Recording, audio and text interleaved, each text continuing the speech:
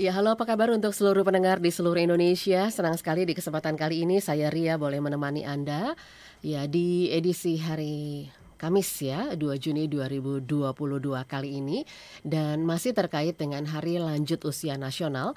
Hari ini kita akan ngobrol-ngobrol di sketsa keluarga Indonesia seputar lansia sehat dan aktif dengan gizi optimal gitu ya. Banyak sekali permasalahan-permasalahan yang dihadapi oleh para lansia yang ada di sekitar kita. Tapi ngomongin lansia, kayaknya saya udah lansia juga nih. Kalau udah pala 5 tuh kayaknya berasa, kayaknya gue lansia nih ya, enggak lah ya. Oke baik, dan kita akan ngomongin seputar permasalahan khususnya tentang nutrisi, lalu juga bagaimana supaya para lansia di sekitar kita bisa sehat, bisa aktif, gizinya optimal gitu ya. Dan kenapa juga kita melihat kok banyak lansia di sekitar kita sepertinya mengalami apa yang disebut dengan malnutrisi, karena seperti yang kita ketahui bersama, malnutrisi ini kan tidak hanya kekurangan nutrisi, bisa jadi kelebihan juga bisa jadi malnutrisi ya. Bener nggak ya? Nanti saya langsung aja tanya ke narasumber saya yang kali ini sudah tersambung melalui Zoom. Saya sudah bersama dengan Dr. Dedyanto Henky Saputra dan juga apoteker Karina Harijadi. Dr. Dedi, selamat pagi. Halo, selamat pagi, salam sehat, ketemu lagi, Iya, Mbak ketemu Ria. lagi Ya, dokter. ya, Thank you. ya, salam senior sehat hari ini Salam ya. senior 3S, sehat. 3S, 3S. Iya. Oke, baik. Kemudian juga ada apoteker Karina Harijadi. Mbak Karina, Halo, selamat pagi. Halo. selamat pagi. Selamat pagi juga Mbak Ria. Selamat Iya, siang. thank you sudah Salam sehat untuk bergabung. kita semua. Salam sehat juga Mbak Karina. Oke, langsung aja nih kita ngomongin seputar lansia sehat dan juga aktif dengan gizi optimal. Saya ke dokter dulu nih. Dok, kalau yang disebut dengan lansia sebetulnya usia berapa sih? Kok saya berasa ya? Iya. Ya, umur boleh tambah, tapi semangat harus tetap muda. Oh gitu ya. Iya. Oke. Jadi kalau sebetulnya gimana dok? Jadi kalau kita merujuk ke kategori ya, kategori lansia, sebetulnya secara umum sih ada beberapa ya. Kalau saya ambil dari Depkes Indonesia ya, RI ya. Itu lansia itu dikategorikan kalau usia di 60 tahun atau lebih ya. Memang ada usul untuk definisi ini menjadi 65 tahun atau lebih. Tetapi sampai saat ini lansia itu kategorinya adalah usia 60 tahun atau lebih. Ada lagi kategori WHO sebetulnya. Kalau WHO Kategori itu apa dok? Oh dari WHO. Oke. ya, Iya. Badan Kesehatan Dunia. Jadi WHO itu mengkategorikan lansia itu menjadi 3. Yang pertama itu lansia yang disebut sebagai elderly, itu 60 sampai 74 tahun. Ada lagi yang dikategorikan sebagai lansia tua atau old. Nah, itu 75 sampai 90 tahun. Ada yang ketiga adalah lansia sangat tua, very old, itu di atas 90 tahun. Tetapi secara umum memang lansia dikatakan masuk kategori lansia kalau usianya 60 tahun atau lebih. Gitu. Iya, oke. Ini terkait juga dengan angka harapan hidup juga ya dok, karena kalau di Indonesia sepertinya saya lihat juga angka harapan hidupnya juga bertambah ya dok ya. Betul. Jadi sebetulnya dengan berkembangnya zaman ya, dengan adanya perbaikan ekonomi ya, tentu saja angka harapan itu diimbangi dengan peningkatan angka harapan hidup. Jadi sebetulnya jumlah lansia dibandingkan dulu mungkin 20-30 tahun yang lalu ya. Ya sekarang jumlah lansia itu semakin banyak dan semakin besar karena memang angka harapan hidup di dunia ya termasuk di Indonesia ya memang makin tinggi gitu ya. Ya jadi memang kesadaran kesehatannya juga semakin tinggi, secara kesadaran gizinya juga semakin besar. Nah, itu juga mendorong bahwa angka harapan hidup menjadi lebih lama atau lebih panjang. Ya, kalau di Indonesia sendiri ada nggak dok 10%? Jumlah lansia? Oh, ada ya? jumlah lansia. Ada jumlah lansia dan pasti akan makin banyak nanti ke depannya. Iya. Ya, jadi satu sisi sebenarnya menjadi sebetulnya kabar yang menggembirakan ya, bahwa angka harapan hidup kan makin besar. Tapi di sisi lain ya harus menjadi awareness juga gitu ya, karena pada saat usia semakin bertambah ya pastinya akan muncul problem-problem lain, misalnya penyakit usia tua ya, penyakit degeneratif yang makin banyak ya, terkait dengan produktivitas itu juga harus dipikirkan. Iya, termasuk juga fungsi-fungsi organ-organ tubuh kita yang memang berkurang gitu ya. Betul. Dok ya. Iya oke. Nah kalau kita berbicara seputar malnutrisi gitu, benar nggak sih dok yang disebut dengan malnutrisi khususnya pada lansia adalah mereka yang tidak hanya kekurangan tapi juga kelebihan? Iya. Jadi kalau kita membagi katanya ya, Mm-mm. malnutrisi itu dari mala dan nutrisi ya nutrisi. Hmm. Jadi malnutrisi itu sebenarnya dampak dari asupan nutrisi. Mala itu artinya salah. Oh Nutrisi salah, oke. ya nutrisi ya hubungannya dengan makanan ya. Jadi malnutrisi itu ya karena pola makan yang salah. Jadi pola makan yang salah sebetulnya ya bisa kekurangan, ya bisa kelebihan. Ya kalau kekurangan ya gizinya gizi kurang. Kalau kelebihan ya berarti bisa overweight atau yang lebih berat lagi adalah obesitas. Nah, antara overweight, obesitas dan gizi kurang itu pedomannya itu kita menggunakan indeks massa tubuh. Indeks massa tubuh adalah berat badan ya dibandingkan dengan tinggi badan seseorang. Iya oke. Nah kalau indikator para senior ini dikatakan sehat itu yang seperti apa, dokter? Ya. Jadi kalau kita bicara sehat sebetulnya tidak hanya semata-mata sehat secara fisik ya. Jadi mungkin saya bisa bagi atau breakdown jadi 3. Yang termasuk senior atau lansia sehat itu seperti apa? Yang pertama itu ya tidak mengidap penyakit atau kecacatan ya, yang permanen sehingga mengganggu produktivitasnya. Itu yang pertama. Jadi kalaupun sakitnya sakit-sakit yang paling pusing gitu ya dok ya? Betul. Jadi tidak bersifat permanen sehingga sangat dependen atau sangat bergantung aktivitasnya terhadap orang lain. Itu yang pertama ya. Yang kedua ya kondisi fisik dan mentalnya juga prima ya. Walaupun usianya bertambah ya tetapi fisiknya ya lalu juga kesehatan mentalnya itu ya masih aktif ya, masih baik ya. Jadi kita katakan sebagai tetap produktif ya. Lalu yang ketiga itu ya dia aktif secara sosial gitu ya. Jadi tidak hanya diam sendiri tetapi dia juga aktif misalnya di komunitas ya. Dan juga tetap produktif gitu ya, karena tadi kondisi fisiknya bagus, mentalnya bagus ya, tidak ada kecacatan ya, ya selayaknya lansia ini atau senior ini ya tetap produktif. Tetap aktif, iya. Ya. Ya, kita bersyukur bahwa saat ini COVID sudah melandai.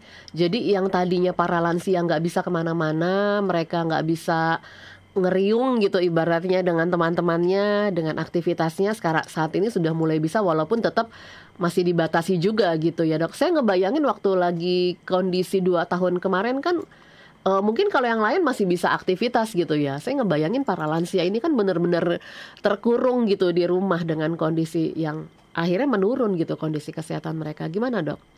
Ya, jadi sebetulnya ya pada masa pandemi juga sebetulnya ya banyak komunitas-komunitas yang juga memikirkan caranya ya. Ya salah satunya kita menggunakan teknologi ya. Jadi sebetulnya di era pandemi itu ya selain walaupun lansia itu lebih sulit bertemu langsung ya, tapi sebetulnya mereka itu mengupgrade kemampuannya terkait teknologi ya. Jadi lansia ini udah bisa Zoom ya kan, atau mengikuti misalnya Instagram Live ya. Sebetulnya jadi mereka bisa bertemu secara daring ya.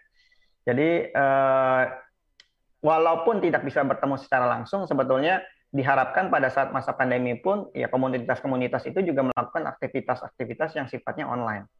Jadi edukasinya tetap jalan gitu ya. Mereka bisa tetap bertemu ya secara online, lalu juga berbagi informasi dan mengupgrade ya pengetahuan pastinya ya terkait kesehatan dan segala macam gitu. Iya, justru mungkin ini kesempatan juga ya untuk akhirnya mereka kembali dicas gitu ya. Kalau mungkin lama nggak berpikir, akhirnya mereka jadi kayak belajar lagi. Mungkin lebih antusias jangan-jangan dengan yang lebih muda ya dok ya. Jadi dipaksa untuk belajar ya teknologi ya. Karena kan ya kalau saya beberapa kali saya juga melakukan edukasi ya kepada komunitas lansia dan antusiasnya sangat tinggi ya. Jadi pesertanya sangat tinggi. Mereka menggunakan gadget ya, menggunakan laptop apapun itu ya, ternyata bisa nggak masalah. Jadi sebetulnya ya lansia juga tidak kalah ya, kemampuan ya adaptasinya juga kemampuan untuk mengikuti teknologi ternyata juga sangat baik kalau menurut saya. Iya, betul sekali. Iya, dan tentunya untuk seluruh pendengar yang mendengarkan program kita, saat ini Anda bisa menyaksikan melalui YouTube channel di Heartline Network.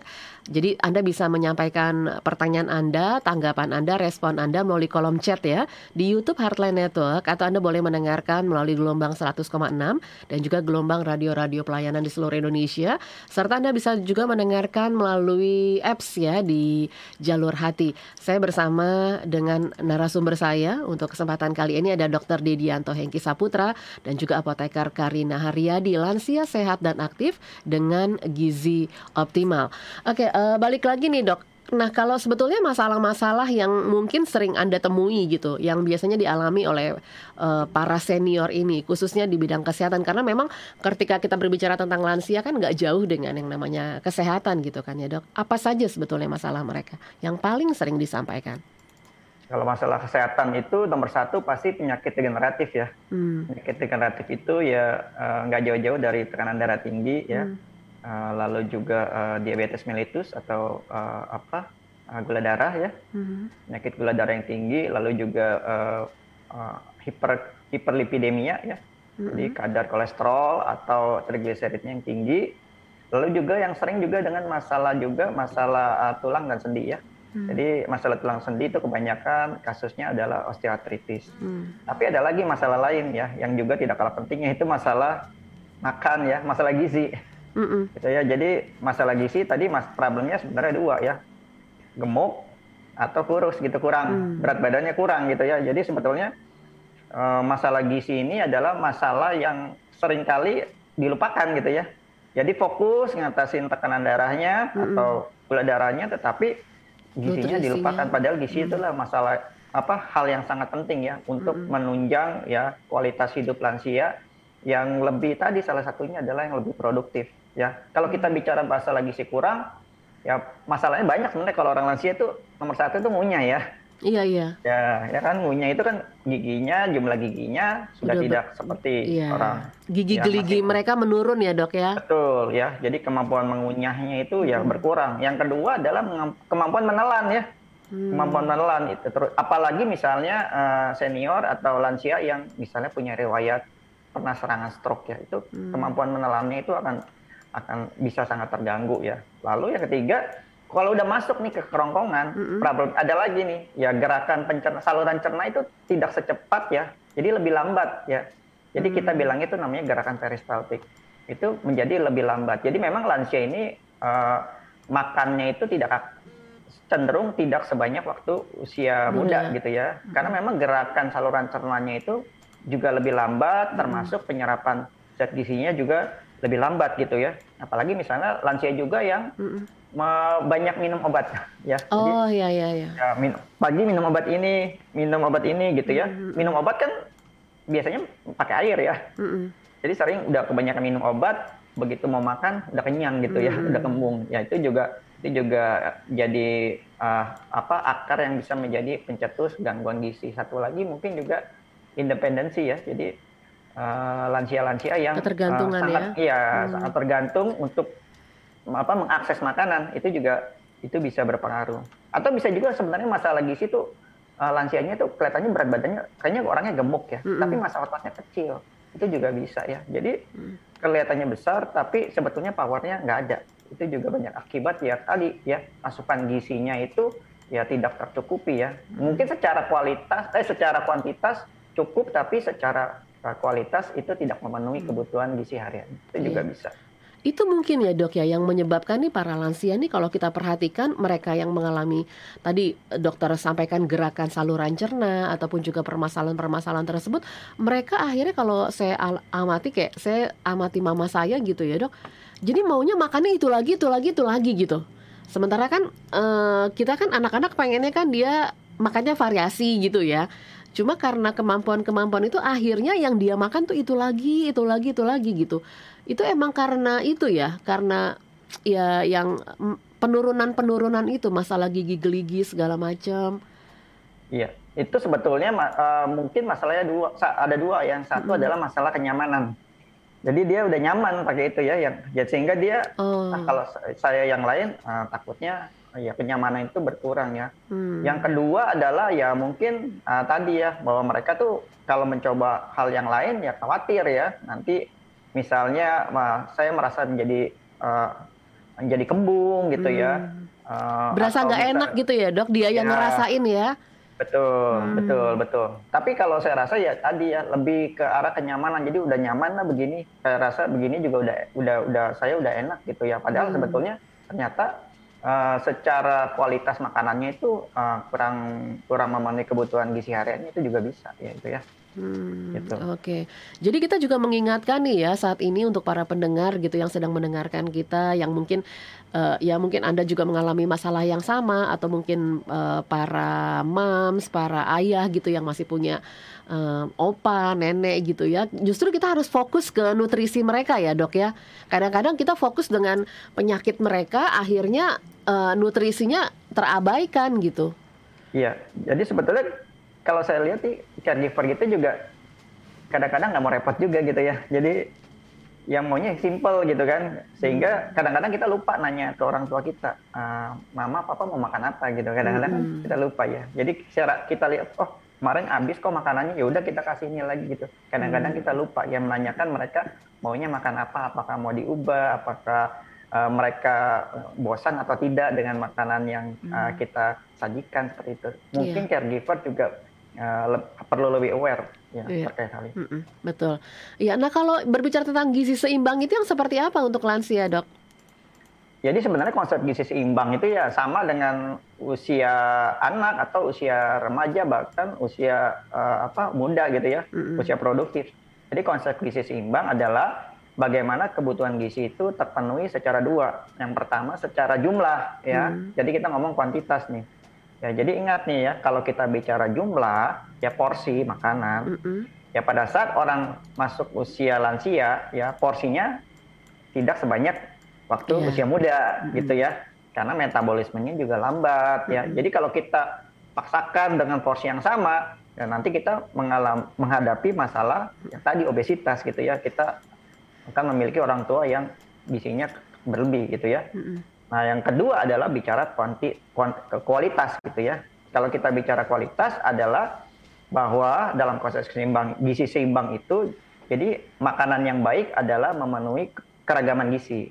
Jadi gizi itu ada dua, gizi makro, mikro. Makro itu ada tiga, karbohidrat, protein, lemak. Ya, karbohidrat ya bisa didapat dari nasi, dari kentang, ubi. Protein ya dari daging, dari ikan, dari ayam, telur, susu ya dan sebagainya. Lemak ya kita kacang. Bisa dari buah-buahan, alpukat, ya minyak ikan. Lalu jangan lupa ada dua lagi, vitamin dan mineral. Vitamin dan mineral itu banyak di buah dan sayur. Dan satu lagi yang sering dilupakan dan sering menjadi masalah kesehatan juga, yaitu kebutuhan cairan. Ya, dehidrasi, orang tua itu rentan mengalami dehidrasi ya. Jadi badannya lemes gitu ya, makannya kayaknya cukup, ternyata minumnya kurang ya. Itu kenapa bisa minumnya kurang, dok? Apa yang menyebabkan minumnya kurang? Ya mungkin ya minum itu kalau lansia itu kan tadi saya bilang ya, mereka kan cenderung cepat kenyang ya. Jadi minum juga ya seingatnya gitu, bukan karena mereka ingin memenuhi kebutuhan cairannya, tapi seingatnya. Nah itu kadang-kadang untuk apalagi dengan lansia dengan masalah demensia, lupa tuh ya, lupa udah minum apa belum, minumnya cukup apa enggak gitu ya. Jadi mungkin kalau orang tua yang ada masalah minum, lupa minum atau ada demensia, kita sebagai caregiver itu harus menakar ya. Jadi kita bisa lihat tuh ya, jadi sehari kan 2 liter misalnya, kita lihat habis apa enggak. Kalau nggak habis berarti kan minumnya kurang. Nah, jadi mungkin perlu ditakar. Jadi secara umum kebutuhan cairan itu kan sekitar 8 gelas per hari. Jadi kalau lansianya orangnya tinggi besar ya mungkin butuh lebih gitu ya. Apalagi kalau lansia di rumah ya, kadang-kadang malah lupa minum gitu kalau kita ada di rumah dibanding ketika kita ada di luar. Di rumah dan kondisinya dingin, nah itu sering. Ya, kalau dingin itu kan cenderung nggak haus ya. Kayak kita di ruangan AC itu, kita aja nih kadang-kadang nggak minum kalau dingin. Ya, padahal di badan kita itu kekurangan cairan, jadi nggak berasa. Itu sering terjadi. Iya. Oke, saya ke Mbak Karina nih. Mbak Karina. Iya. Iya, kalau berbicara tentang, gizi gitu ya, dari Kalbe Farma sendiri tentunya ada kan ya produk yang bisa mensupport gizi Hmm. para senior gitu, supaya mereka bisa tetap sehat, tetap aktif gitu? Ya, betul Mhm. sekali. Dari Kalbe sendiri kita ada satu produk yang memang ini merupakan nutrisi yang dikhususkan untuk dewasa hingga senior, Mhm. namanya adalah Entramix. Jadi ini bentuknya seperti susu yang Mhm. merupakan nutrisi lengkap dan gizi seimbang. Jadi untuk kandungannya sudah mengandung konsep dengan gizi seimbang seperti yang tadi sudah sempat disebutkan juga ya sebelumnya. Jadi untuk Entramix ini bisa sebagai pelengkap ataupun pengganti nutrisi harian dewasa hingga senior. Jadi bisa sebagai pelengkap dari asupan makanan hariannya, ataupun jika untuk orang-orang yang memang Mmm. dia tidak bisa makan makanan padat sama sekali nih untuk Mhm. gizi hariannya, jadi bisa digantikan dengan Entramix ini. Entramix, oke. Jadi untuk kandungan Entramix ini baik dari karbohidrat, protein, lemak, kemudian vitamin dan mineralnya Mhm. memang sudah diformulasikan khusus untuk penambah ataupun pelengkap nutrisi dan protein hariannya, terutama untuk senior seperti itu. Mhm, iya. Apa saja yang terkandung di dalamnya, Mbak Karina, boleh dijelasin lebih detail, Mbak? Oke, kalau untuk Entramix sendiri, tadi kalau dari kandungan karbohidrat, protein, dan lemaknya sudah sesuai dengan konsep gizi seimbang. Mhm. Jadi sesuai dengan kebutuhan tubuh nih, karbohidrat, protein, dan lemaknya. Yang kelebihan kan nggak bagus ya tadi katanya, yang kekurangan Mhm. juga nggak bagus. Nah, kemudian juga untuk kalorinya, dalam satu sajian itu sudah mengandung 210 kilokalori. Jadi hampir sama dengan sajian satu piring nasi. Seperti itu. Oh, Nah, sama seperti kemudian satu piring ya, nasi? hampir sama dengan sajian satu piring nasi untuk Oke, kalorinya. heeh. Kemudian sudah dilengkapi juga dengan serat pangan. Mungkin untuk orang tua ya, Mhm. dengan tadi ya picky eater, misalkan Mmm. sulit untuk mengkonsumsi serat-serat, kurang serat seperti itu. Nah, Mhm. untuk Entramis ini juga sudah dilengkapi juga dengan serat pangan untuk membantu untuk memperlancar ataupun kesehatan saluran pencernaannya, terutama untuk senior seperti itu. Mhm. Nah, Mhm. kemudian yang penting juga untuk Entramis ini juga sudah free laktosa, jadi aman untuk saluran pencernaan ataupun untuk orang-orang yang intoleransi laktosa ataupun ketika minum susu seperti itu bisa menyebabkan diare ya. Nah, kalau untuk Entramis ini sudah free laktosa, jadi aman untuk para senior semua, kemudian juga sudah free kolesterol, jadi aman untuk senior yang mungkin punya kadar riwayat kolesterol yang tinggi ataupun punya riwayat penyakit jantung gitu. Nah, Entramis ini juga sudah aman. Iya, jadi Seperti aman itu. untuk lambung gitu ya, Iya, betul. Mbak Karina ya. Ya, itu kalau sehari dikonsumsi berapa kali tuh sebaiknya? Nah, kalau untuk para pendengar di sini, dewasa hingga senior yang memang masih bisa untuk masuk makanan padat. Nah, untuk Mhm. Entramix ini berarti sebagai pelengkap nutrisi hariannya. Mhm. Nah, bisa dikonsumsi 2-3 gelas nih dalam sehari ataupun sesuai dengan kebutuhan. Nah, kalau untuk jika orang tersebut sama sekali tidak bisa masuk makanan padat yang sedang di rumah sakit ya, atau dia menggunakan sonde seperti itu bisa Mhm. dikonsumsi hingga 6 kali dalam satu hari. Gitu. Jadi memang tergantung dari kondisi lansia ya, kalau lansianya memang susah makan atau nggak bisa Ya, makan, sebaiknya memang 6 kali sehari, tapi kalau seandainya mereka-mereka yang masih normal, itu bisa 2 atau 3 kali sehari gitu ya? iya betul.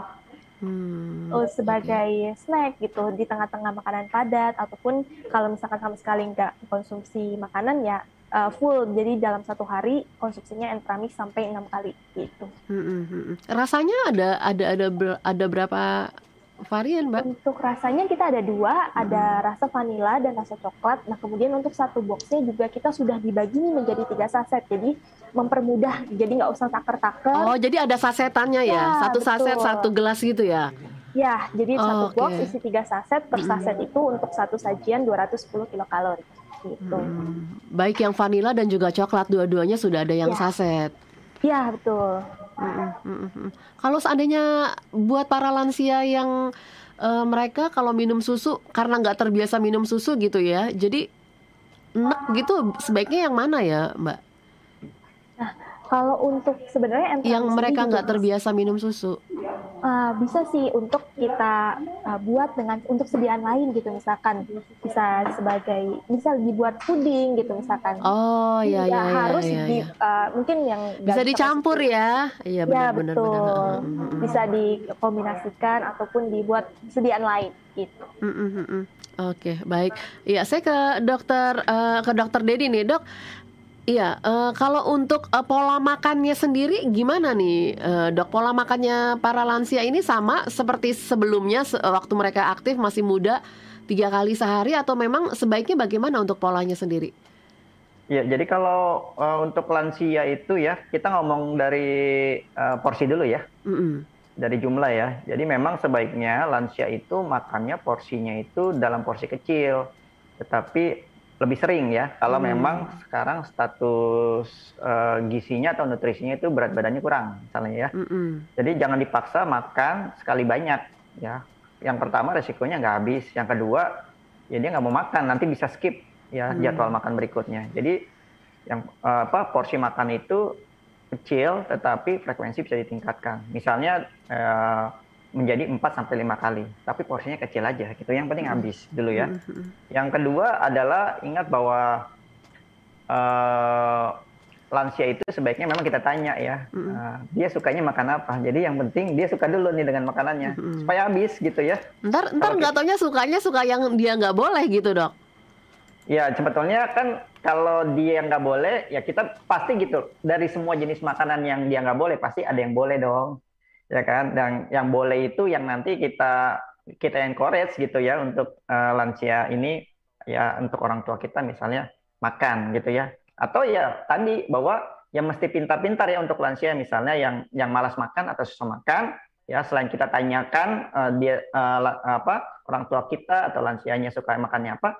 Nah, perlu kreativitas juga nih ya dari caregiver nih untuk menyajikan makanan memang butuh waktu dan effort ya. Tetapi itu menjadi strategi menurut saya yang efektif ya. Saya ambil contoh tadi ya. Tadi Mbak Ria kan nanya, itu kalau nggak suka susu gimana? Jadi kan sebetulnya ya susu itu bisa diolah, satu jadi puding, Mhm. dua jadi smoothies ya. Itu atau jadi es krim ya. Atau jadi misalnya kue dadar tapi isi plaknya tuh. Ya, jadi Iya. satu jenis makanan bisa divariasikan sedemikian gitu ya. Jadi memang butuh kreativitas khususnya untuk lansia yang sulit makan ya. Nah, yang Mmm, kedua tadi kan bicara porsi. Yang kedua adalah ya kualitas ya. Jadi pada saat kita memberikan nutrisi kepada orang tua kita ya atau kepada nenek ya atau kakek atau oma opa gitu ya. mhm, Ya perhatikan konsep gizi seimbang tadi. Ya, jadi kalau mau memberikan misalnya suplemen nutrisi, kan di boxnya bisa lihat, oh karbohidratnya ada nggak nih, ya vitaminnya, mineralnya ada nggak, mmm, ya proteinnya cukup nggak, lemaknya bagus nggak. mhm, Nah itu, jadi konsep seimbang itu jangan sampai dilupakan, ya sehingga tidak hanya memenuhi secara porsi, ya tetapi secara kualitas juga terpenuhi untuk kebutuhan gizinya. Ya sebenarnya ini mmm, berlaku nggak hanya ke orang tua kita, tetapi pada saat kita menerapkan ke anak-anak kita mmm, konsep gizi seimbang, ya mhm. sehingga ya kesehatan badan itu ya terpenuhi dengan gizi yang tidak hanya cukup jumlahnya tetapi tepat. Mmm. Kalau telur gimana ya, Dok, ya? Ya, Kebanyakan nih, kalau saya perhatiin kalau kayak saya ke ibu saya deh ya gitu ya, Dok, ya. Dia tuh hmm, suka telur tuh maunya yang putihnya, kuningnya pasti nggak mau, gitu. Sebaiknya ya, gimana kalau untuk lansia? ya sebenarnya masalah lansia itu adalah kalau mereka suka kuningnya nggak suka putihnya gitu kan. Karena sebetulnya Mmm, kalau kita bicara telur itu kan kita bicara dua ya kandungan terutama ya utama ya. Kalau the whole egg ya, jadi telur utuh itu satu adalah proteinnya, yang kedua adalah lemak yang tinggi.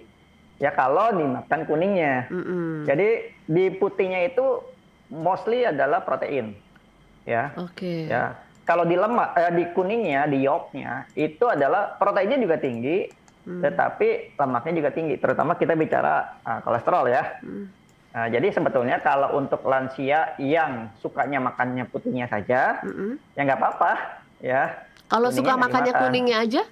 Kalau yang agak agak repot nih, suka makan kuning yang nggak suka makan putihnya. Nah, itu harus Oh, dilihat dulu ya, apakah orang tua kita itu kadar kolesterolnya tinggi atau tidak. Kalau kadar kolesterolnya tinggi, ya artinya kolesterol totalnya di atas 200 mg per mhm, desiliter, berarti maksimal itu sehari cuma boleh 2 kuning telur. Maksimal 2. 2 juga udah banyak sih sebenarnya ya, Dok ya?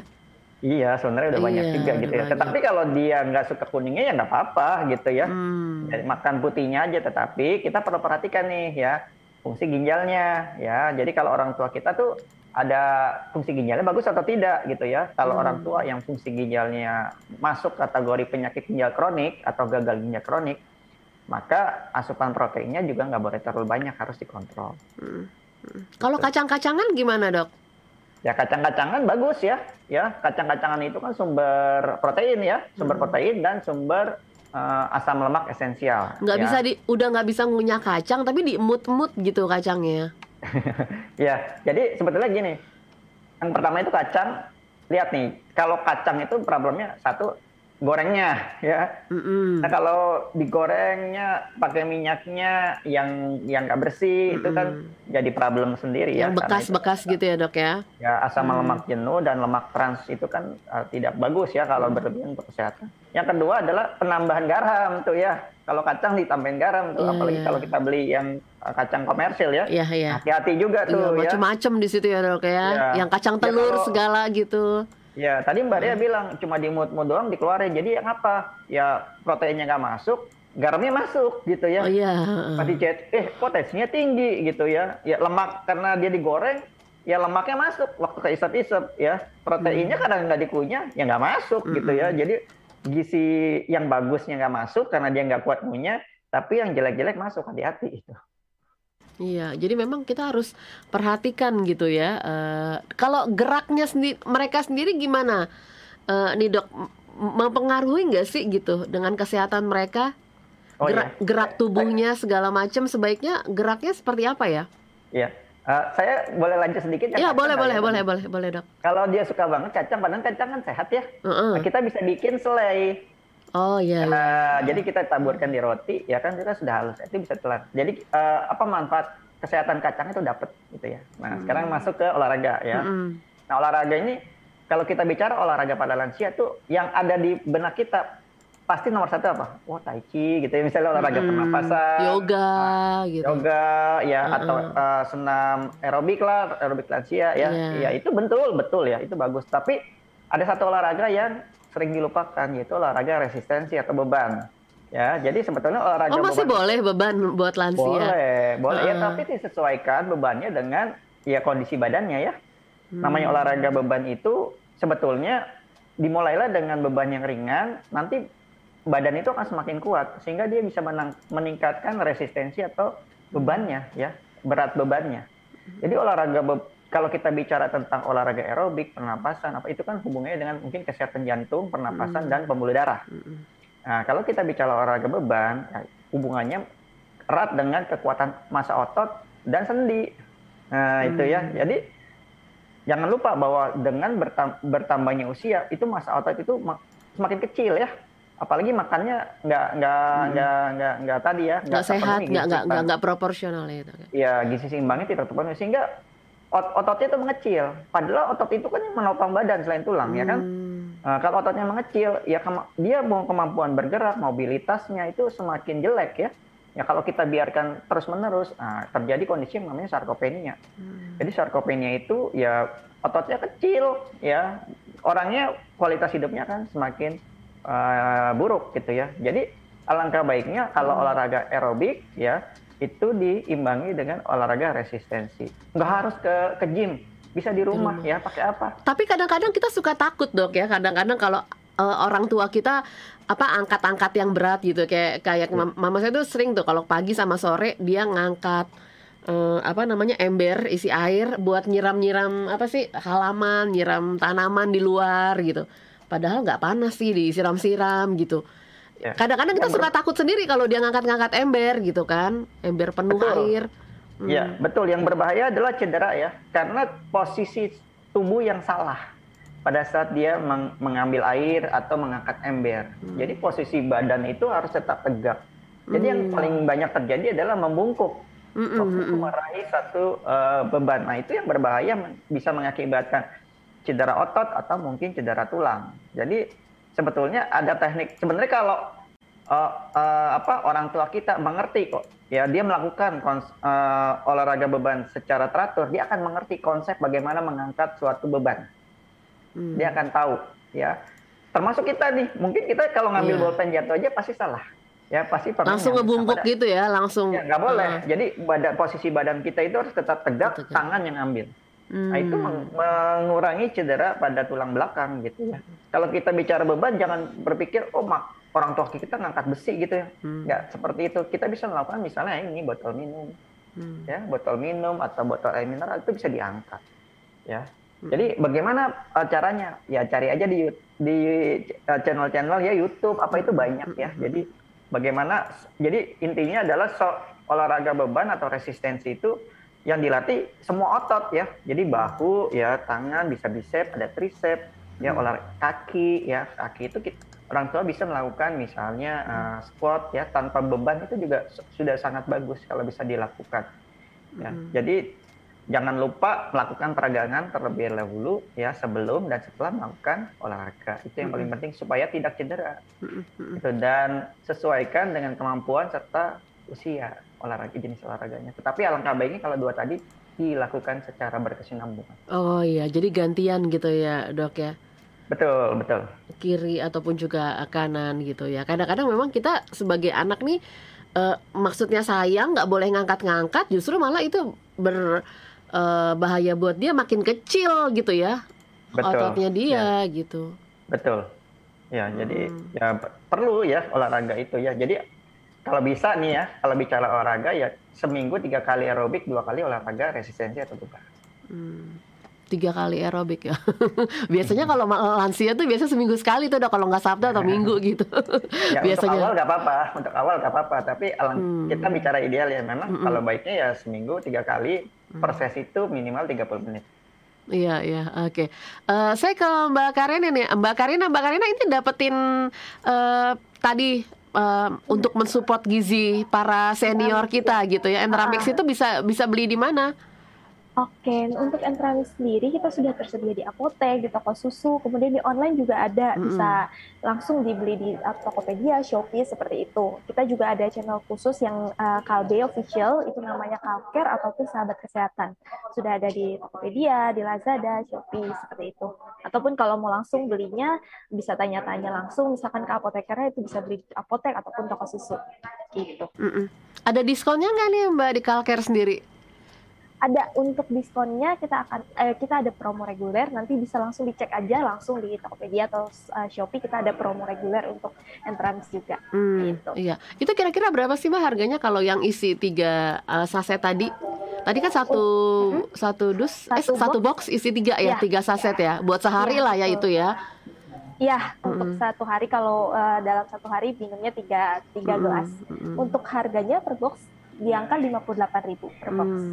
Baik vanilla maupun coklat harganya sama. Itu kalau yang box paling besar isi berapa saset yang paling besar? Kita hanya ada satu ukuran aja untuk yang 3 Entramix. itu ya. Iya, betul.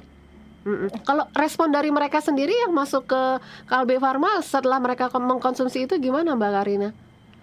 Untuk responnya sendiri saat ini sih sudah banyak menggunakan Entramix dan responnya sangat terbantu, terutama yang lansia-lansia, untuk orang tuanya gitu ya. Selama ini susah makan, kemudian bisa nih ternyata dari Entramix ini ditambahkan konsumsinya, dikasih ke orang tuanya, ternyata bisa memperbaiki untuk status nutrisinya dia gitu, bisa lebih sehat, dan harapannya ketika nutrisinya tercukupi kan juga bisa lebih aktif, kemudian juga bisa mencegah untuk terjadinya penyakit-penyakit terutama pada masa tua gitu.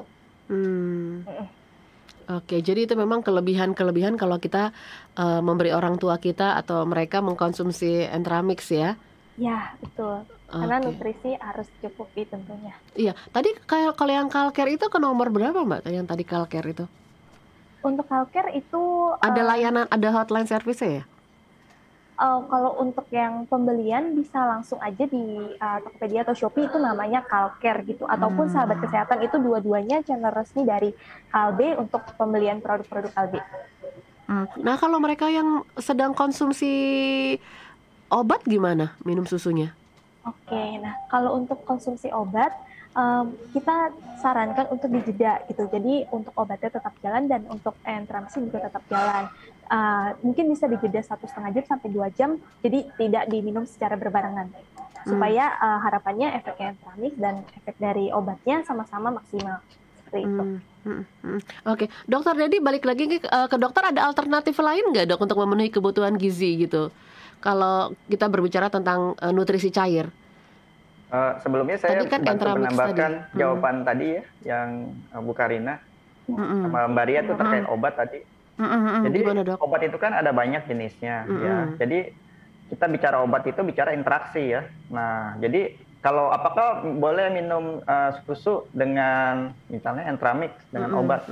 Tergantung ada interaksi nggak antara obat dengan susunya gitu ya. Jadi kalau memang tidak ada interaksi, biasanya kalau kita beli obat itu kan ada yang namanya paket insertnya di dalam tuh. Ya, jadi isinya tuh dosis, kegunaannya apa, lalu ada yang tulisannya interaksi. Jadi kalau ada interaksi dengan susu memang harus dijeda ya. Oh, Mungkin makanya kita penting tuh buat baca ya. Kadang-kadang kita nggak baca tuh interaksinya. benar ya. Kita cuma baca itunya doang, cara minumnya aja, berapa kali sehari gitu. Betul, atau tanya aja ke dokternya, dok ini bisa diminum bersama susu atau tidak. Karena tidak semua obat itu berinteraksi dengan susu. Ada yang bisa diminum bersama dengan susu, nggak masalah. Ya. Jadi tergantung jenis obatnya apa. Misalnya kita bicara antibiotik, ya kalau minum antibiotik, jenis antibiotik yang mana? Antibiotik yang berbeda bisa punya interaksi yang berbeda dengan susu misalnya. Jadi itu bisa ditanyakan aja ke dokternya. Iya, jadi perhatikan kalau yang ada tulisan interaksi di obat itu kalau memang akhirnya lupa nanya sama dokter ya, dok. Betul. Ya. Iya. Bicara tadi tentang suplemen Kebutuhan ya. gizi ya. Kebutuhan gizi. Jadi penggunaan suplemen. Jadi namanya suplemen itu artinya tujuannya adalah untuk melengkapi kalau masih kurang. Ya, jadi kalau suplemen itu ada banyak jenisnya ya. Ada suplemen vitamin, ada suplemen mineral, ada suplemen nutrisi. Nah, kalau kita bicara suplemen vitamin, mungkin korelasinya banyak dengan kita minum tablet ya atau sirup. Tapi kalau kita bicara suplemen nutrisi, ya yang paling banyak adalah bentuknya adalah makanan cair atau minuman serbuk. Jadi bentuknya bubuk ditambahkan air. Nah, jadi ya mungkin kita sebagai orang-orang lebih kenalnya susu gitu ya. Kayak entramix tadi ya. Ya sebenarnya entramix ini adalah minuman serbuk yang ditambahkan air menjadi suplemen nutrisi. Jadi suplemen nutrisi itu kapan bisa ditambahkan? Kalau dirasa dari makanan sehari-hari kurang ya, kurang secara porsi atau secara kualitas. Tahu kurangnya dari mana dok? Ya kurangnya lihat aja berat badannya itu. Kalau kurus ya makannya satu lihat badannya, berat badannya. Kalau orangnya kurus ya masuk kategori berat badan kurang, udah pasti makannya kurang. Yang kedua ya makannya sering nggak habis ya, sepiring dari piring itu dia cuma makan kurang dari 60% selama 7 hari atau lebih. Jadi kalau kita lihat orang tua kita tiap makan kok piringnya nggak habis ya, dan ini terjadi 7 hari atau lebih. Nah ini punya resiko kekurangan. Ntar badannya akan makin kurang, berat badannya makin turun, orangnya makin lemas, ototnya makin kecil. Nah itu juga mesti hati-hati. Jadi harus ada preventif. Nah di sini kita perlu mempertimbangkan penambahan suplemen nutrisi. Ya apalagi ya misalnya orang tua kita ngunyahnya susah. Ya jadi kalau kita kasih makanan pada susah, ya kita kasih suplemen dalam bentuk makanan cair. Ya karena effortnya itu dia tidak seberat, misalnya dia harus mengunyah makanan. Pada saat kondisinya dia tidak memungkinkan ya. Ya kita harapkan nanti kalau kondisinya pulih, ya kembali lagi seperti makanan biasa. Tapi pada saat dia tidak mampu ya sulit gitu ya, kita tambahkan suplemen nutrisi misalnya makanan cair. Kalau makanan cair kan dia cukup minum saja ya, dia teguk gitu ya. Nah itu pasti sangat membantu untuk memenuhi kebutuhan gizi harian orang tua ya atau saudara kita yang masuk kategori lansia. Walaupun kadang kita kasihan juga ya kalau seandainya nutrisinya cair terus gitu. Jadi seolah-olah kayak kita nganggepnya, kita menilainya kayak belum makan nih gitu. Kalau nggak ada yang dikonsumsi. Betul. Karena kalau orang Indonesia itu katanya kalau belum makan nasi belum makan gitu ya. Iya. Tapi padahal baru aja makan bubur, makan roti gitu. Seperti yang tadi Mbak Karina bilang bahwa satu sajinya itu setara dengan satu piring nasi gitu ya. Jadi sebetulnya kan kalau kita berikan tambahan itu ya berarti bukan nggak makan ya, sebetulnya udah masuk tuh ya kalori. Sebetulnya kalori itu seperti ini loh, bensin ya. Jadi kalau mobil kita nggak ada bensin, gimana mau jalan? Pasti mobilnya mogok. Sama orang tua kita juga harus mendapatkan kalori yang cukup. Kita kan pengennya produktif, aktif. Ya gimana mau produktif, aktif kalau bensinnya aja kurang gitu. Supaya mereka bisa tetap jalan-jalan, mereka bisa arisan, mereka bisa ketemu temennya gitu ya dok ya. Paling enggak ya. Tapi kalau anak paling penting bisa bantu ngomong cucu. Iya. Jadi MC dok. Iya, tapi kalau makanan cair itu memang aman untuk dikonsumsi jangka panjang oleh mereka ya. Ya, jadi kembali lagi ke definisi suplemen. Selama masih dibutuhkan, jadi suplemen nutrisi itu bukan obat ya. Jadi isinya adalah karbohidrat, protein, lemak, vitamin, mineral. Dan karena ditambah air ya pasti ada air gitu ya. Jadi sebetulnya sama seperti makanan biasa, tetapi memang secara bentuknya aja dia bentuknya cair. Jadi sebetulnya selama masih dibutuhkan bisa dikonsumsi jangka panjang ya. Iya. Oke, ini ada satu yang masuk nih ya. Oke, dari Pak Sitorus, selamat siang Pak Sitorus ya. Saya suka banget makan pete. Nah itu gimana? Sebenarnya anak saya sering larang, tapi saya suka makan pete sama ikan asin. Gimana dok? Ya sebetulnya umur 80 dok. Ya jadi sebetulnya ya kalau mau makan pete itu ya sebetulnya selama tidak berlebihan ya, ya sebenarnya nggak apa-apa ya. Misalnya dengan makan pete itu selera makannya nambah gitu ya, sehingga dia bisa menaikkan berat badannya yang tadinya kurus ya. Tetapi memang ya kalau sesekali ya nggak masalah ya. Tetapi saya pernah baca kalau makan pete itu lebih bagus kalau petenya itu direbus ya, atau dipanggang. Dikukus gitu kali ya dok? Ya untuk menurunkan kadar asam jengkolat ya. Asam jengkolat. Jadi walaupun bukan jengkol, tapi di pete itu yang saya baca itu ada kandungannya asam jengkolat. Nah, asam jengkolat itu kalau dikonsumsi berlebih kurang bagus untuk kesehatan ginjal. Jadi berarti jengkol nggak bagus ya dok? Kalau kebanyakan nggak bagus.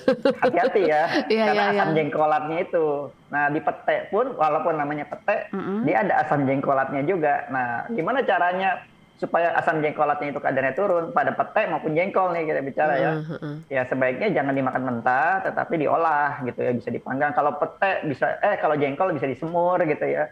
Kalau pete ya dibikin sambal sambal aki pete, gitu ya, atau dipanggang. Nah, itu atau direbus tadi kata Mbak Ria bilang, atau dikukus. Nah, itu dikatakan bisa menurunkan kadar asam jengkolatnya. Nah, sekarang saya bicara ikan asin nih ya. Ini kayaknya nih Pak Sitorus ini nih emang biasa sih di Sumatera gitu tuh, tiap hari mau kata ada daging ada apa pasti ada sedikit ikan asin sama petenya sih. Ya untuk ikan itu udah asin budaya itu. Kurang lengkap ya kalau pete nggak ada ikan asin gitu ya. Jadi ikan asin itu yang jadi concern ya. Memang kalau sekali-sekali nggak apa-apa ya, tetapi jangan menjadi menu harian. Concernnya 2 ikan asin itu ya. Nomor 1 asin ya, garam itu ya. Hati-hati ya, karena bisa meningkatkan tekanan darah ya. Yang kedua adalah konsumsi ikan asin secara berlebihan dalam jangka panjang bisa meningkatkan risiko kanker nasofaring ya. Nah, itu hati-hati ya. Jadi boleh sekali-sekali, tetapi jangan dijadikan menu harian karena tadi 2 concern tadi, hipertensi dan kanker nasofaring.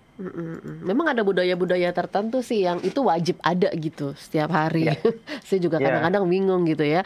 Iya, oke, baik. Di kesempatan akhir nih, Mbak Karina, sebelum nanti dokter memberikan kepada kita pesan, Mbak Karina mungkin boleh dijelasin lagi nih seputar Entramix kepada kita semua di kesempatan akhir. Silakan, Mbak Karina. Oke, ya untuk Entramix ini bentuknya memang seperti susu, tapi itu memang makanan cair. Jadi seperti yang tadi sudah saya sempat sebutkan juga, kalau untuk Entramix ini kita sudah mengandung konsep gizi seimbang. Jadi kan yang lebih nggak baik dan yang kekurangan juga nggak baik. Jadi kalau untuk Entramix ini makanan cair yang sudah diformulasikan dengan konsep gizi seimbang dan dilengkapi juga dengan vitamin dan mineral untuk memenuhi kebutuhan nutrisi dan protein untuk dewasa hingga lansia. Nah, kemudian untuk penggunaannya bisa sebagai pelengkap ataupun pengganti nutrisi harian. Jika sebagai pelengkap, tadi bisa digunakan 2-3 gelas dalam 1 hari. Nah, kemudian untuk orang-orang yang sama sekali tidak bisa mengkonsumsi makanan padat, bisa sebagai pengganti makanan harian, di mana satu sajinya Entramix sudah mengandung 260 kilokalori yang hampir sama dengan sajian 1 piring nasi. Seperti itu. Oke, baik. Nah, di kesempatan akhir nih, silakan dari Dokter Dedi memberikan pesan kepada kita semua, para lansia di luar sana yang sedang mendengarkan, Dok. Baik, mungkin saya punya 2 pesan ya. Yang pertama untuk para senior sendiri ya. Jadi usia boleh bertambah, tetapi semangat sehat harus membara. Ya, jadi perhatikan kebutuhan nutrisi ya.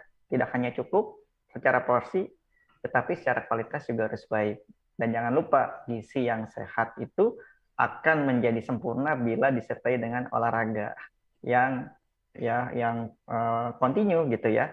Yang kedua adalah pesan saya untuk caregiver ya. Jadi jadilah caregiver yang aktif ya untuk menciptakan lansia yang sehat gitu. Jadi harus ada 2 nih yang punya, lansianya sendiri harus punya semangat yang membara gitu ya untuk tetap menjadi lansia sehat produktif, dan caregiver-nya juga harus ikut terlibat aktif untuk menciptakan lansia yang sehat. Iya, karena satu saat nanti pasti kita juga akan jadi lansia kalau Tuhan kasih kita umur panjang gitu ya. Betul sekali, tepat sekali, betul. Iya, oke, baik. Dokter Dedyanto, Henky, Saputra, terima kasih sudah memberikan edukasi buat kita semuanya. Thank you, Dok.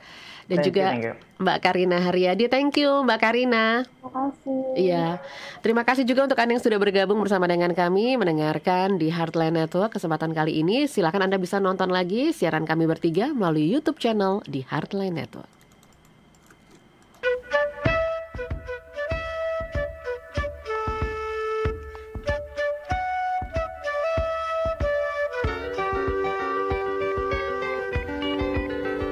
A good bad Joe, he gotta go meal mile. He gotta go pull the pirogue down the bayou. His Yvonne, the sweetest one, me oh my oh. Son of a gun, we'll have big fun.